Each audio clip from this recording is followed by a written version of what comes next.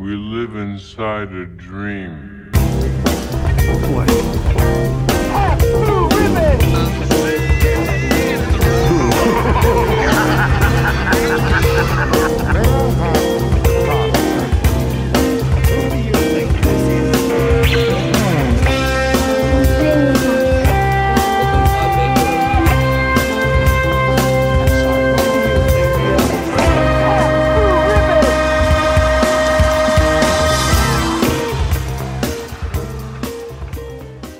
They did a bad thing. Hello and welcome to Stan and Dave Need Wedding Dates, the only podcast about Stanley Kubrick and David Lynch with your two favorite, what the hell was, with your two favorite wimps who like Kubrick and Lynch. My name is Eric Keppel. And my name is Jeremy Schmidt. What up? What up, fans? Yo, dude. Yeah, be sure to smash that subscribe button. Like, subscribe, smash that subscribe, please. Yeah. So we're a Stanley Kubrick, David Lynch podcast.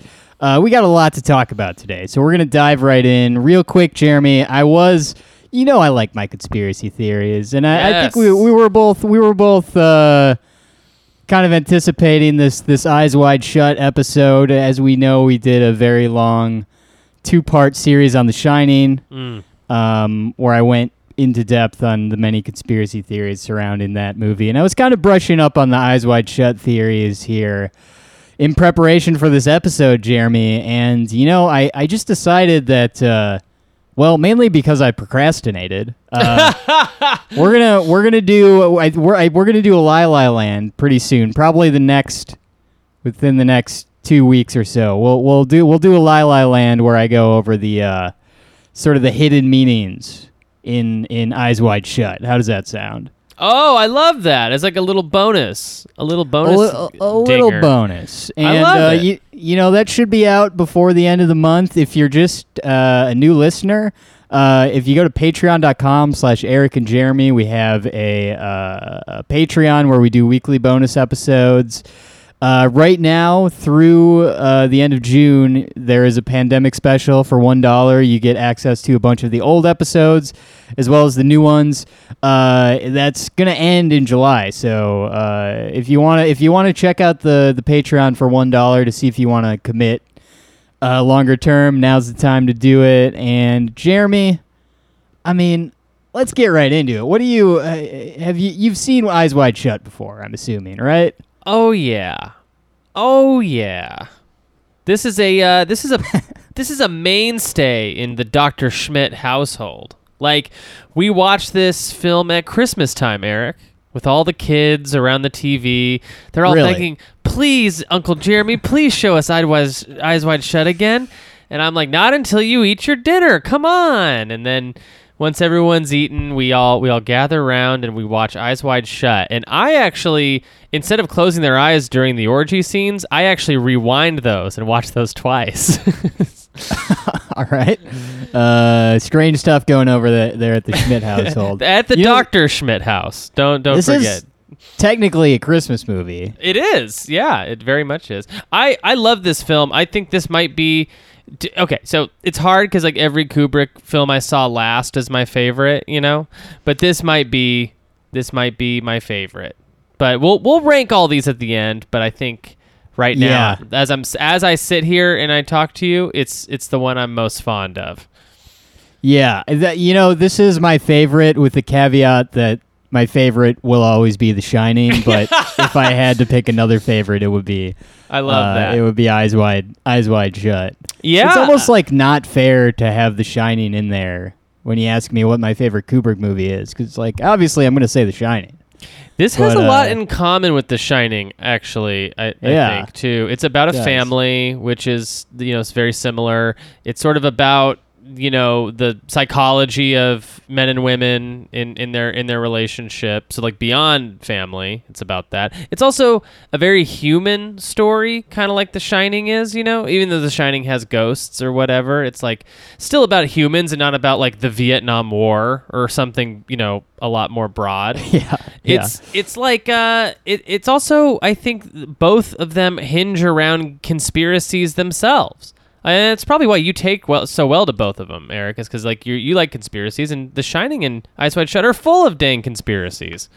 Yeah, I mean, just things that you can read into, the things kind of like cryptic sort of things, like not straight up like horror. Like I don't even consider The Shining like there's certainly like horror elements to it, but it's not like like a jump scare like fucking like as much as I love like Friday the 13th or something. It's not like that. It's more psychological. Which I enjoy. The same thing goes on with David Lynch and Twin Peaks and all of that stuff. So, do you think that this film is the most David Lynch of Kubrick's filmography? Yeah, I think so. Right? I think so too. I would say maybe Shining is another close second, or 2001 maybe. But like this tonally feels most like Lynch. Tonally, and it's also more sexual. Like, there's a lot of sexuality in David Lynch movies. A lot of the female figure. Yeah, right. So as far as that goes. But, Jeremy, real quick, before we dive in, I was researching for a project that I'm working on. I have been researching secret societies. Oh, and cool. sort of the history. I'm starting a secret society. I love it. But can I be a part? How fucked up would it be if you didn't let me be a part of it? Yeah, but I'm inviting like Brian and Dad Wears Glasses and Drew and all our listeners. And only I'm not allowed in. Yeah. Matt J's like like my co-pilot, co-leader. Yeah. Mm-hmm. So I was reading sort of this book that gives an overview of some of the notable secret societies in history, and I get to the 1700s, my dude, and I think this one's like fairly well known, but I didn't know about them. It's called the Hellfire Club. Yeah. Do you know about them? I think so. Is it? I think so. So they're based. They're in 1700s in London, and it's basically like any other secret society, like just a bunch of like the wealthy elite just want to like get drunk together and have these like secret meetings or whatever. But what they did was they would get together and they'd have these big festivities where they would have prostitutes.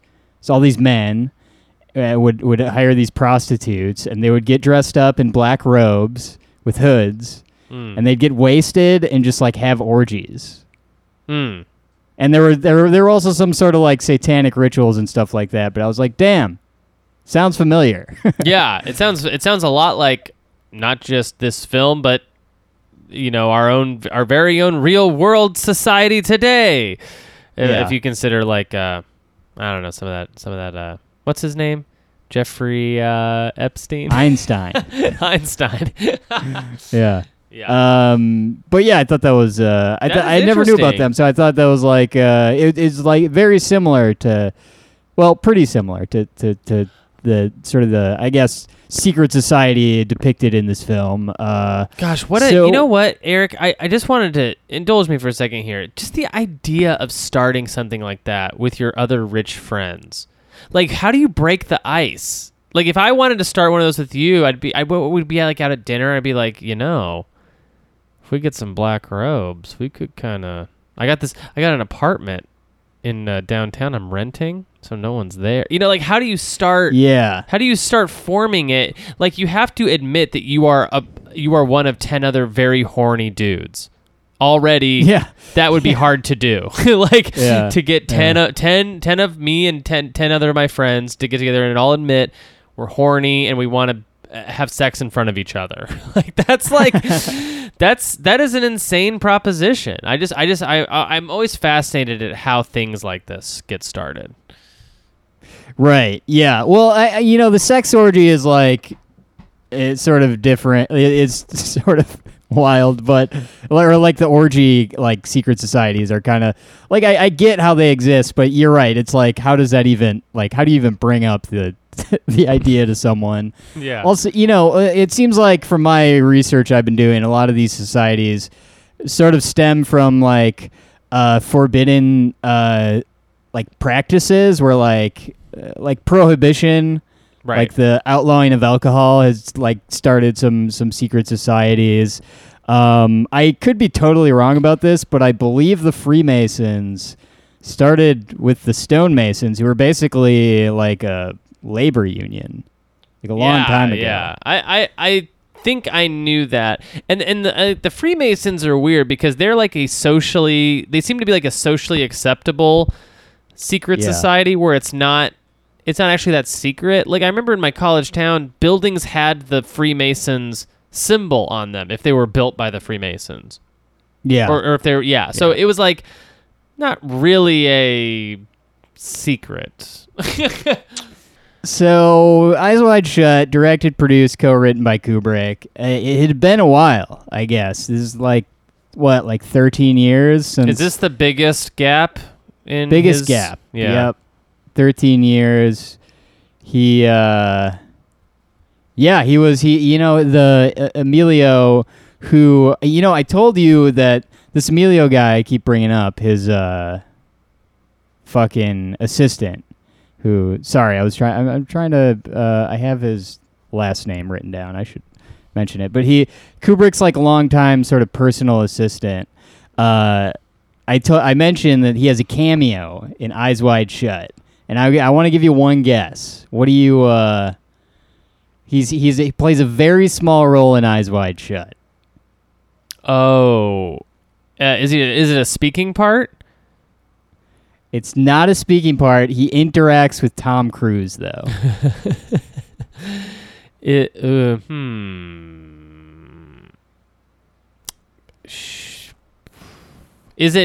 he one of the guys? Is he one of like the Russian guys? He's not. So Emilio de Alessandro plays the guy in the newspaper stand at night. Tom Cruise is being followed and he goes to like a newspaper stand. That's Emilio back there. That's Kubrick's like fucking like favorite like assistant guy who actually he quit after Full Metal Jacket, and you kind of get the sense that Kubrick was like lost without him. And this might be like, an element to why it took Kubrick so long to make another film. But he like basically begged Emilio to come back and work for him for Eyes Wide Shut, and he did. So they got to work together again, and then that's cool. That's Kubrick cool. Died, but has Emilio said anything about the film Eyes Wide Shut, like the final cut of the movie? Because I know that like in researching for this episode, there's so much dispute over what is the final cut of Eyes Wide Shut, and is the movie we're seeing the actual intended theatrical release by Kubrick? Was there some weird, maybe not foul play, but some foul play maybe on the studio's part of releasing it or getting it recut or anything like that? Has he said anything? He's, and sort of frustratingly, but also I kind of like this about him, is he couldn't have been less interested in Kubrick's work.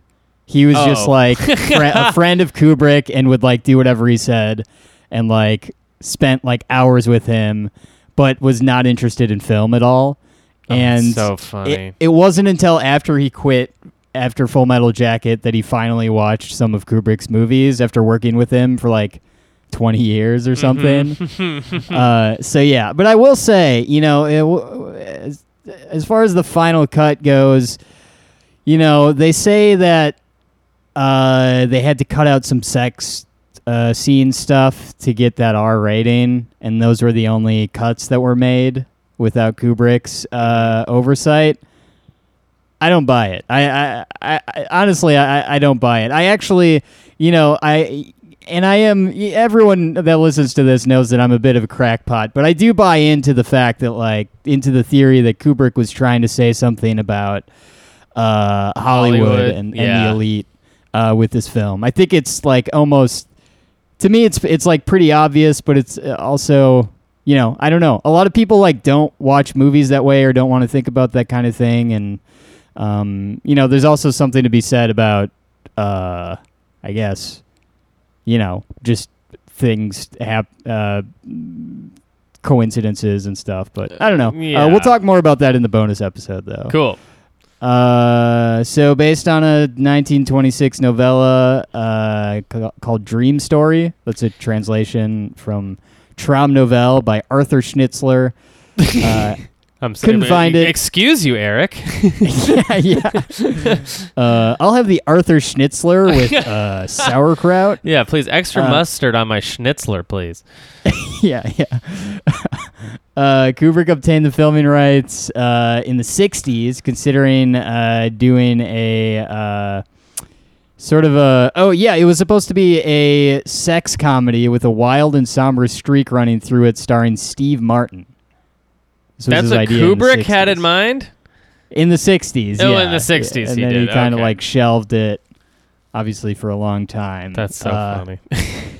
Let's see. Jocelyn Pook. I forgot to look up what else she did, but original music from her in this, which I fucking love the music. The score is amazing. Very, very good. Filmed mostly in the UK, although, I've never been to New York City. I've been to London. I've spent some time in London. And just based on seeing New York in movies and stuff, I gotta say the exteriors do not really look like New York. Not at all. No, they look like Okay, England. I know, yeah. Yeah. Well, it's what's cool about it though is that it gives you sort of this cognitive dissonance or something where you're being told something is New York, but there's it's not with your eyes. So it actually just makes it feel like a fantasy world in a way. It does look like England when you're told it looks like England, but if you're not explicitly told that, you just feel like it's in a made up world or something. The film does have, speaking of Dream Story, it has a dream-like quality to it, I think. Every scene feels very dream-like. Is this really happening kind of a vibe. So I actually think the exteriors help the overall vibe of the film, but it is definitely not New York. Yeah. So let's see here. Kubrick died 6 days after showing his final cut to Warner Brothers. We'll talk more about that in the bonus episode. The Cruise and Kidman stuff is really interesting because they were both a lot of people would have loved to have worked with Kubrick, and it's just so interesting that someone of Tom Cruise and Nicole Kidman's caliber, they put a lot into this movie, and Kubrick toyed with their marriage basically. Yeah. So this is an example from. I think this is from Wikipedia. In one painful example, for just 1 minute of final footage where Alice makes love to a handsome naval officer, Kubrick demanded that Kidman shoot 6 days of naked sex scenes with a male model. Not only did he ask the pair to pose in over 50 erotic positions, he banned Cruise from the set and forbade Kidman to assuage her husband's tension by telling him what happened during the shoot. So, yeah. I mean, you don't do that unless you're there's no cinematic reason to go to those extremes, right? That's purely messing with the psyche of the two leads, which sounds like were like, well, this is, I guess, what we signed up for, kind of a thing. It seems like they both had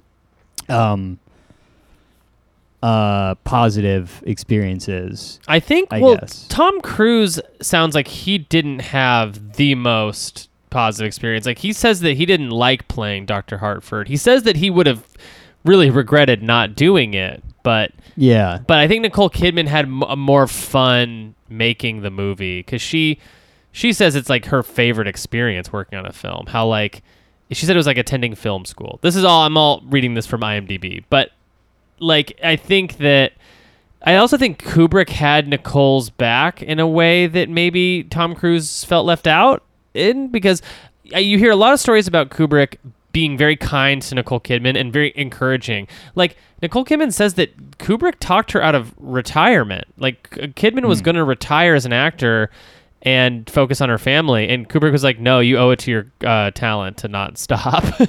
Yeah. Whereas Tom Cruise, I haven't heard one story from Tom Cruise where he was like, and this impacted my life positively. It was always like him being kind of driven mad by like the sort of games and jealousy that was being played on set. But yeah, it is more of Kubrick's fucking with his actors.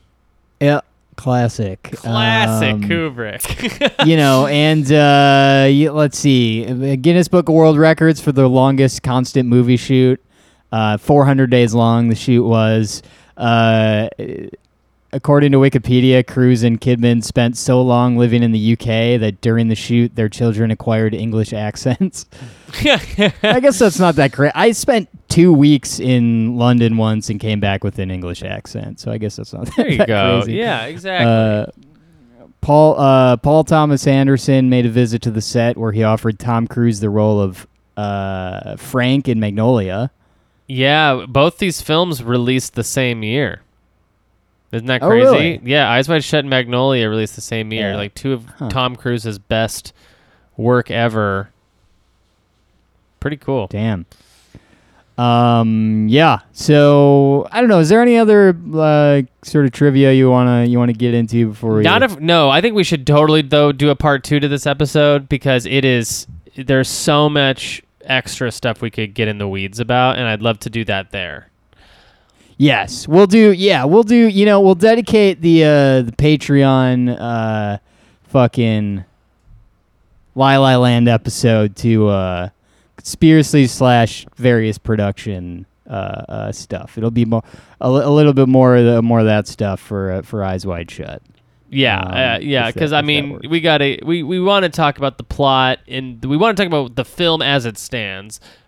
But I mean, you could do multiple episodes on everything surrounding the film.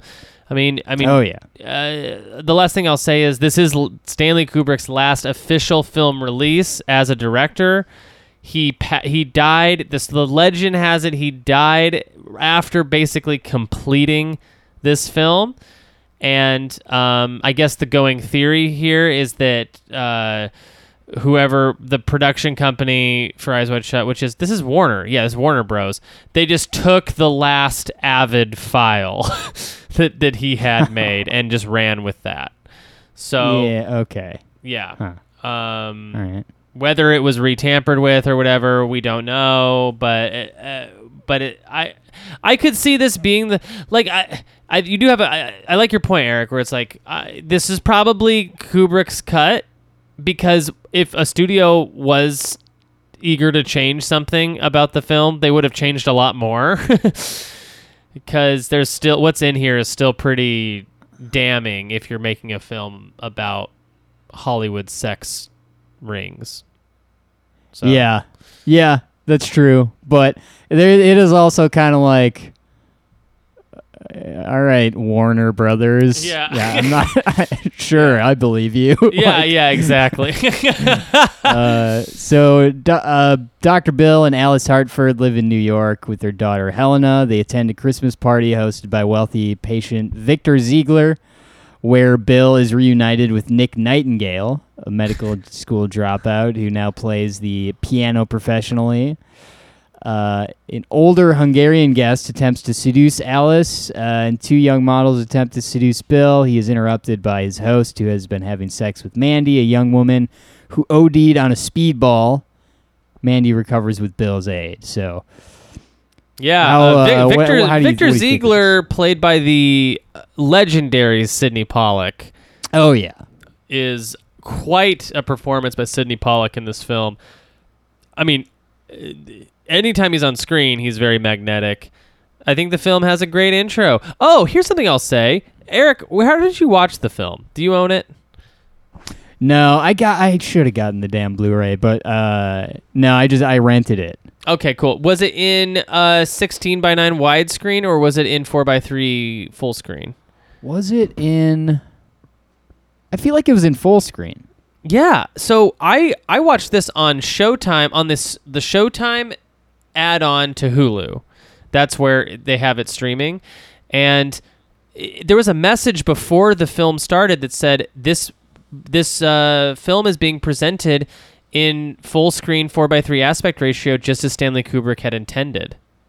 And then the film played in in not 16:9 widescreen, anamorphic. So I don't think I'd ever seen the film in full screen before, and it was wild. It was wild to watch. Apparently, I was also reading that Kubrick preferred his films composed, from The Shining on. He composed all of his films to be able to be shown in 4:3 because that was the aspect ratio of televisions at the time. So when his films would come to television, all the shots were already composed for the aspect ratio. So even though you would see these in widescreen at the theater, he it's not that he didn't care about the edges of the frame. He literally drew lines on his little lens that he would use to compose shots with, so he knew where the edge of the television frame was. Oh, interesting. Yeah. So that's why this film looks so fucking good in 4:3 in full screen, because it's perfectly composed for that aspect ratio. And I guess he also had a hand in crafting, when these films would come to home video, he would do the actual he had a big part in the what would you call that, the transfer from film to digital and/or videotape. Okay, interesting. Yeah, I didn't. I guess I didn't think of it as I was watching, but yeah, now that's interesting to know because I mean that is. I do think this is probably the best looking Kubrick movie in my opinion.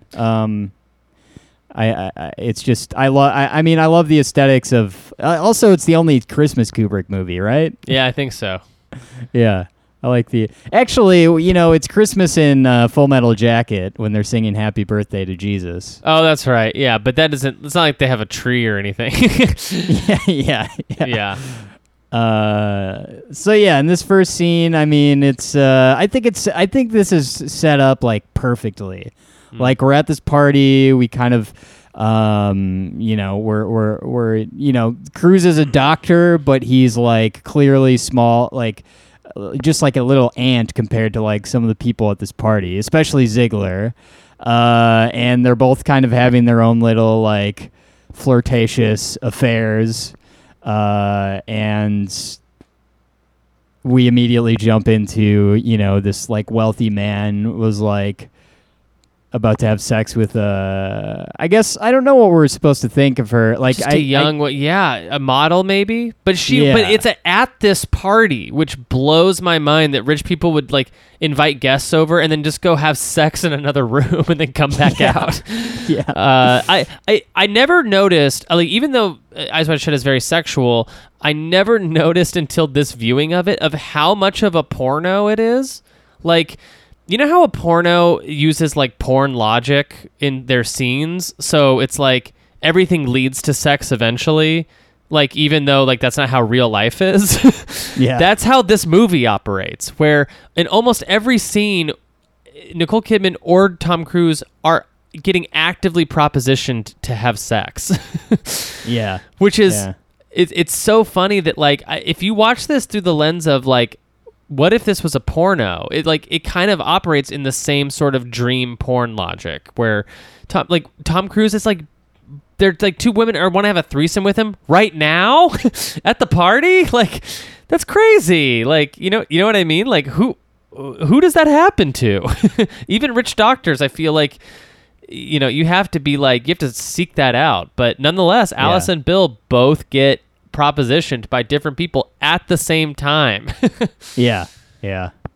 The following evening, while smoking marijuana, Alice and Bill discuss their episodes on Unfulfilled Temptation. Bill tells Alice he's not jealous of other men's attraction to her because he deems women naturally inclined to fidelity. She then discloses that during their vacation in Cape Cod, she encountered a naval officer and fantasized about him enough to consider leaving Bill and their daughter, Helena.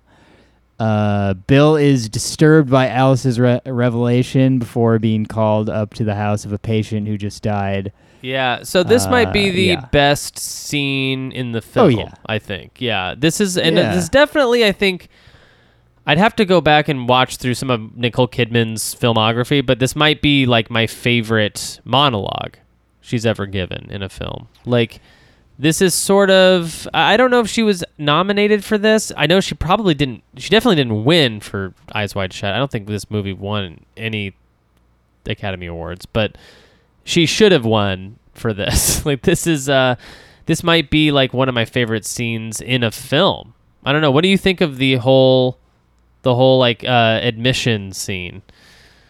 Oh, it's great. It's like, it's just perfectly acted. It's really good.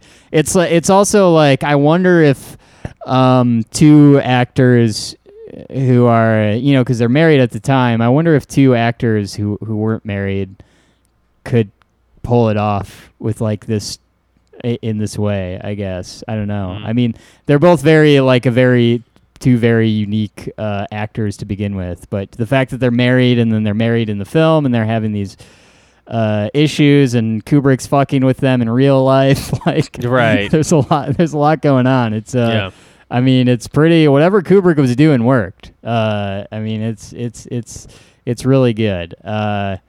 So the patient's distraught daughter unsuccessfully tries to seduce Bill. Bill leaves. He tries to engage a prostitute named Domino. I didn't know her name. Yeah, I didn't the whole time. I don't know if she says it. Yeah. Well, there was that scene where that moment where he asks what her name is, and she sings the song "Domino" by Van Morrison. That's right. Yeah. I was confused because there was that other scene where they ordered a pizza from Domino's. So then I was like, are you just saying her name is the pizza? Yeah. And then he asked her to sign a check, and when she signed her name, she just drew a domino on the... Yeah. So Alice phones when they start kissing, prompting Bill to have a change of heart. He pays Domino for the sexless encounter and meets Nick at a jazz club. Nick describes an engagement where he must play piano blindfolded in events featuring beautiful women. Invitees require a costume, a mask, and a password. Bill goes to a costume shop, offers the owner a generous amount of money to rent a costume. Inside the shop, Milich, the owner, is outraged when he catches his teenage daughter with two men. This is Lily Soboleski, right? That's the... I was just about to look up who that actress was. She was in like House of Glass, I think. She had like I feel like her career went didn't go very far, but she was like hot for a second. Like she kind of had a blow up for a second, and then it kind of died back down. Okay. Yeah, Lily Sobieski is her name. And she's still in stuff. Looks like she's still in stuff. So I gotta put it to you, Eric. Imagine this is the situation.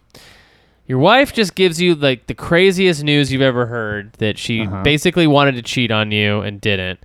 Then you go to, a friend's house and they try to have sex with you after their dad died, right before their fiance arrives. So you go out to get some air, and then a prostitute comes up to you and wants to have sex with you. And then you leave to go meet up with like me at a bar, and I tell you about a sex club. like, geez, can Tom Cruise get a break from some sex for a minute? Yeah. It's so like, again, I just want to reiterate, porno logic, right? Where like everything in this film is like leading to sex. It's all about sex. Every moment is dedicated to like propositioning Tom Cruise to have sex in some kind of way. Yeah, it really is.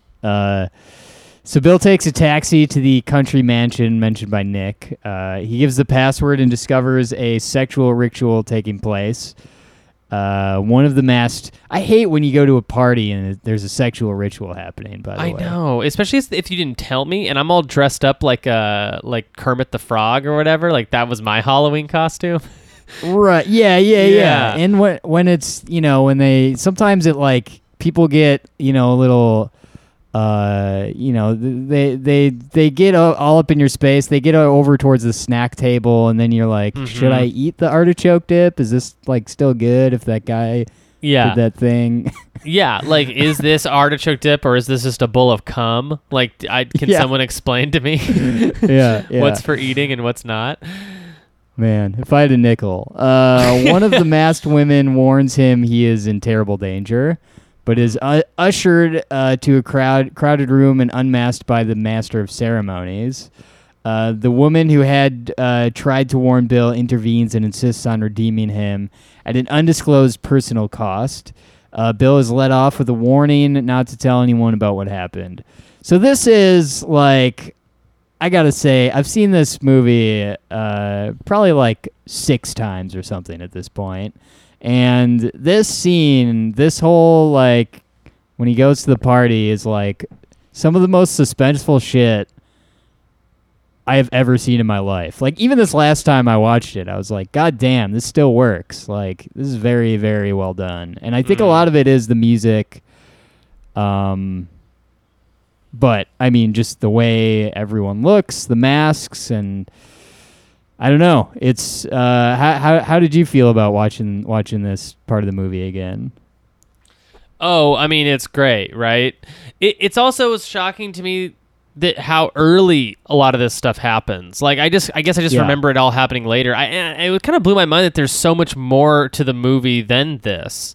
Because when you think of Eyes Wide Shut, you think of that, really. Yep.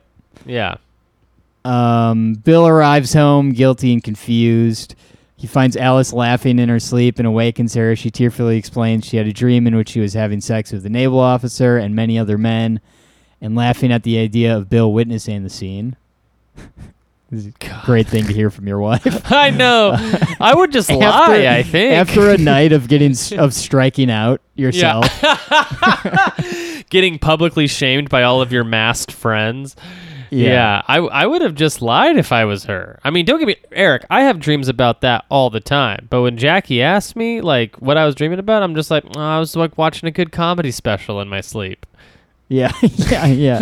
The next morning, Bill goes to Nick's hotel. The desk clerk explains that a bruised and frightened Nick checked out hours earlier, escorted by 2 dangerous-looking men.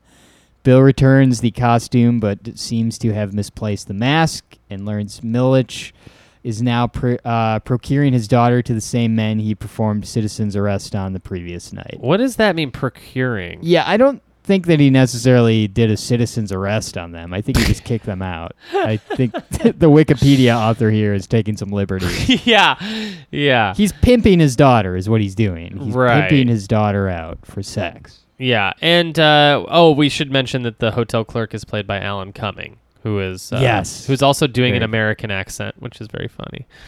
Alan Cumming tells a great story about how he auditioned for Eyes Wide Shut, and he auditioned as with his accent, an American accent, and then afterwards, he was chatting with Kubrick after the audition, and he put back on his British accent, and Kubrick was like, wait, what the hell? I thought you were an American. This is an American part. And he goes, well, Stanley, I'm an actor. And, I heard he got cast based on his last name. Oh, right. Yeah. Yeah, totally. Bill heads to Domino's. Bill heads to Domino's apartment. Apparently decided to consummate his affair. However, he is greeted by a woman who claims she is Domino's roommate. Tells Bill that Domino isn't home, and that she's HIV positive. So I was wondering about this. Can you get HIV from kissing? Because I think he kissed her, right? Oh no, you can't. No, he does not have HIV. Okay, I don't know. I was wondering if you can get HIV from kissing. I do not think so. I think that what is the weird, like, sort of you'd have to have like a cut in your mouth to both of you and exchange blood or something. Yeah. Wait. Yeah. Well, how do you do kissing? Yeah, that's you don't true. do that yeah. part? I say let's become blood brothers, and then I cut my mouth open and I kiss my my sweetie. No, I think. Yeah, I don't know if this is supposed to imply that he now maybe has HIV, but I think it's like we're supposed to feel like the paranoia of like, wait, what is going on? Like, what do you mean she found out she has HIV? Like, I guess it also is like the dodged the bullet moment for Bill too, because they almost slept together, I guess, is another layer to that scene. Yeah. But it is contributing to the sort of weird cover-up that seems to be going on where Nick has been taken away by two dangerous men and, for some reason Millich is now pimping out his daughter, and now this woman is saying that Domino is never going to come back because she has HIV. You know what I mean? It's just like, it's just feeling like something's amiss. Something's going on. Yeah. So having left the apartment, Bill sees the news about a beauty queen's death from an overdose, goes to the morgue and identifies her as Mandy. By the way, I did not know doctors could just walk around and just enter any facility by showing their medical license. I did not know that was a thing. I don't know. I guess you could get into a morgue, but yeah. Because who knows? But a hotel or something like right? Yeah. Excuse me. No, I'm a doctor. Yeah, you just like walk in like. So Mandy is the woman from the beginning, right? Who was ODing. She is, and and we're supposed to believe that was the woman behind the mask at the party. Yes. Okay. He is then summoned by Ziegler, who reveals he was a guest in the orgy, and identified Bill through his connection with Nick. This is a very conversational film. Yes, which I definitely like that about I like it a lot, too. And it's like kind of like not necessarily what we get from a Kubrick movie. Hold on a second. I had a fun fact. Oh, yeah, so the 13-and-a-half-minute billiard room scene between Tom Cruise and Sidney Pollack took about 3 weeks of filming and nearly 200 takes. Yeah. Yeah, I mean, there's like all sorts of things about like the balls on the table too are always like in different spots or whatever. Oh, really? Yeah, this is another one of those like Kubrick continuity things where he's trying to disorient you by like changing the dynamic of the location. Like he did that in Clockwork Orange where he like switches out the food on the table and like puts different levels of wine in their cups between like cuts and stuff. I see. Yeah. A lot of people do that kind of thing on accident. Right. I was going to say, like, every time I've heard stories about that, I'm always like, are we sure he did that? Yeah, I know. Yeah. Ziegler claims the secret society's warnings are only intended to scare Bill from speaking out about the orgy. However, he implies the society is capable of acting on their threats. Bill asks about Nick's disappearance and Mandy's death, correctly identifying her as the masked orgy participant. Ziegler insists that Nick is safely back home in Seattle, and the punishment was part of the same charade of intimidation and had nothing to do with Mandy's death. He also says Mandy was a hooker and an addict who had died from another accidental drug overdose. Bill does not know whether Ziegler is telling the truth about Nick's whereabouts or Mandy's death. Mm-hmm. So Bill goes home, gets a great night's sleep, and that's the end of the film. No, He gets home, finds the mask on the pillow. Now let me ask you, Jeremy. I think this is open to interpretation. What do you believe? Do you think that the mask was put there by Nicole Kidman, or do you think it was put there by someone else? I think it was put there by Nicole Kidman. What do you think? See, I think it was put there by someone from the secret, group. Mm-hmm. Yeah, but why would they want him to tell his wife?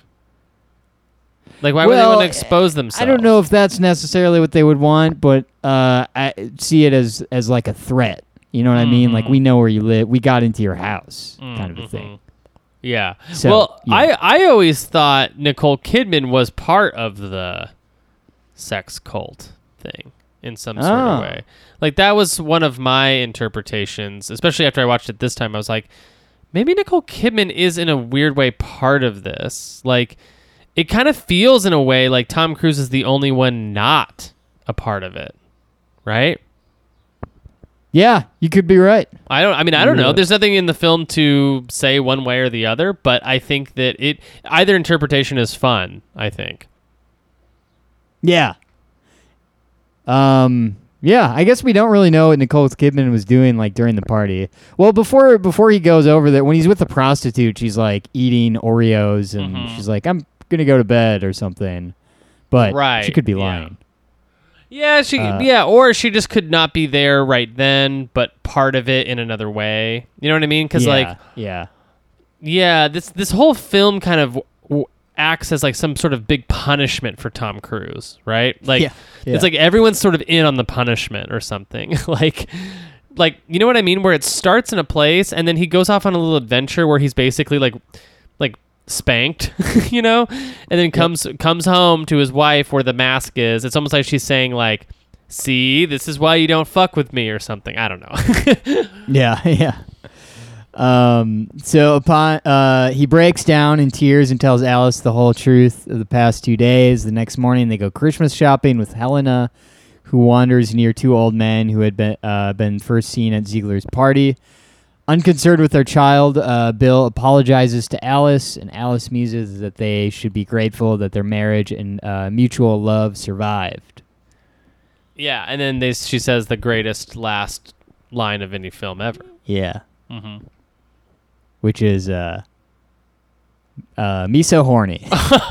Wait, wrong Kubrick movie. Yeah, Damn she it. repeats the line from the prostitute in Full Metal Jacket, and then the film closes. Yeah.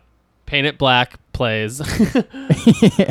No, it's a really powerful end close to the film. This film, more than any other film, Eric, I really want to know your feelings on not just how you felt about it from watching it, but what do you think it means? Like, not so much like I think not so much like the secret society stuff and it being a comment on like Hollywood elitism, but like, what do you think the film with Tom Cruise and Nicole Kidman, like, what do you think all that stuff means? Yeah, I think like, what's the message here?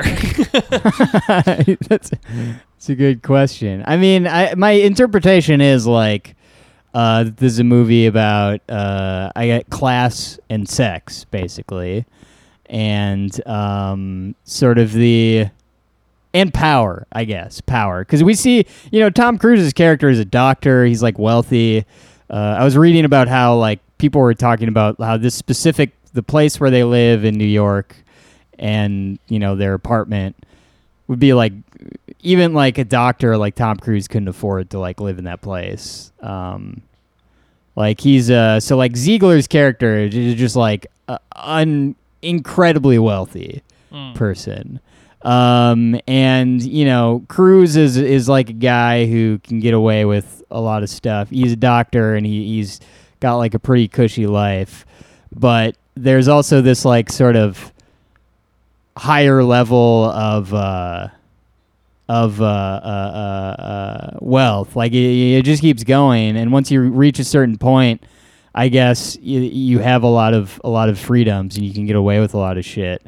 And I think what we're seeing with Tom Cruise's character is like he's not at that level at all, but he gets to like sort of peek behind the curtain and see what it's like, and he wants to learn more about it. And he's, because of his like wealth and his position, was able to even get into this party in the first place, but he's not on their level at all.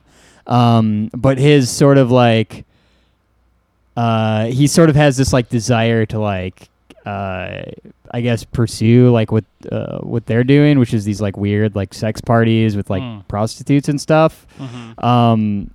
So I think it's that's not a great answer, and I'll have a better answer for you when we in our Patreon episode. But I do think that this, I think the hidden meaning is that there are these sort of sex rituals with the elite, and there's sex and power are kind of like intertwined, and there are these sort of like secret societies and whatnot, and we could talk about all that later. But I think just like just more of a basic level. This movie is about class. I actually think it's more about class than sex, or maybe it's just about both equally. I don't know, but yeah, I don't know. What do you think this movie is about? I honestly, I don't know. I think you're absolutely right. It's about class and sex, and you're absolutely right. It is about elitism specifically, and I think that would track if it was about like Hollywood elites, right, or Hollywood sex parties. I mean, we know these things exist. People have been busted or getting busted constantly for having underage orgies, Bryan Singer style, in the Hollywood Hills, in the desert, wherever. I think that's it's clear that it's about that, but it is when you're looking at just the relationship between Tom Cruise and Nicole Kidman, like what is their story about? Like what's the message or meaning of their story? You know what I mean? Where it's like a husband and a wife, and the wife throws a bombshell at her husband. Then the husband goes and makes a bunch of mistakes and returns home to the wife, who accepts him lovingly back into her arms. And her whole take of the entire journey they have boils down to, why don't we just go home and fuck?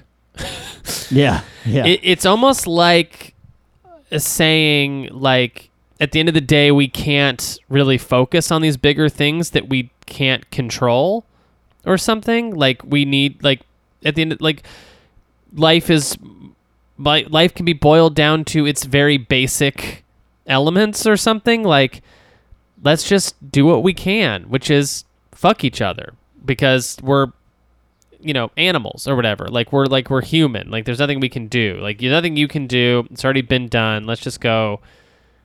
Let's forgive and forget. I don't know. There's something about that I think might be happening here, where I wonder, but I just wonder, like, what is going through Kubrick's mind as he's making this film. Like, is he with this couple, is it sort of a comment on marriage itself, and like how marriage can sometimes feel conspiratorial, or you can feel alone even though you're with someone, or you never really know your partner. You're always learning something crazy and new about your partner, but at the end of the day, it's still the two of you, and you still love each other or something. There's something like that, I think, going on, but I don't know. Yeah. I still don't know. It's never fully, it's always been aloof to me, like how the Nicole Kidman and Tom Cruise story connects with the other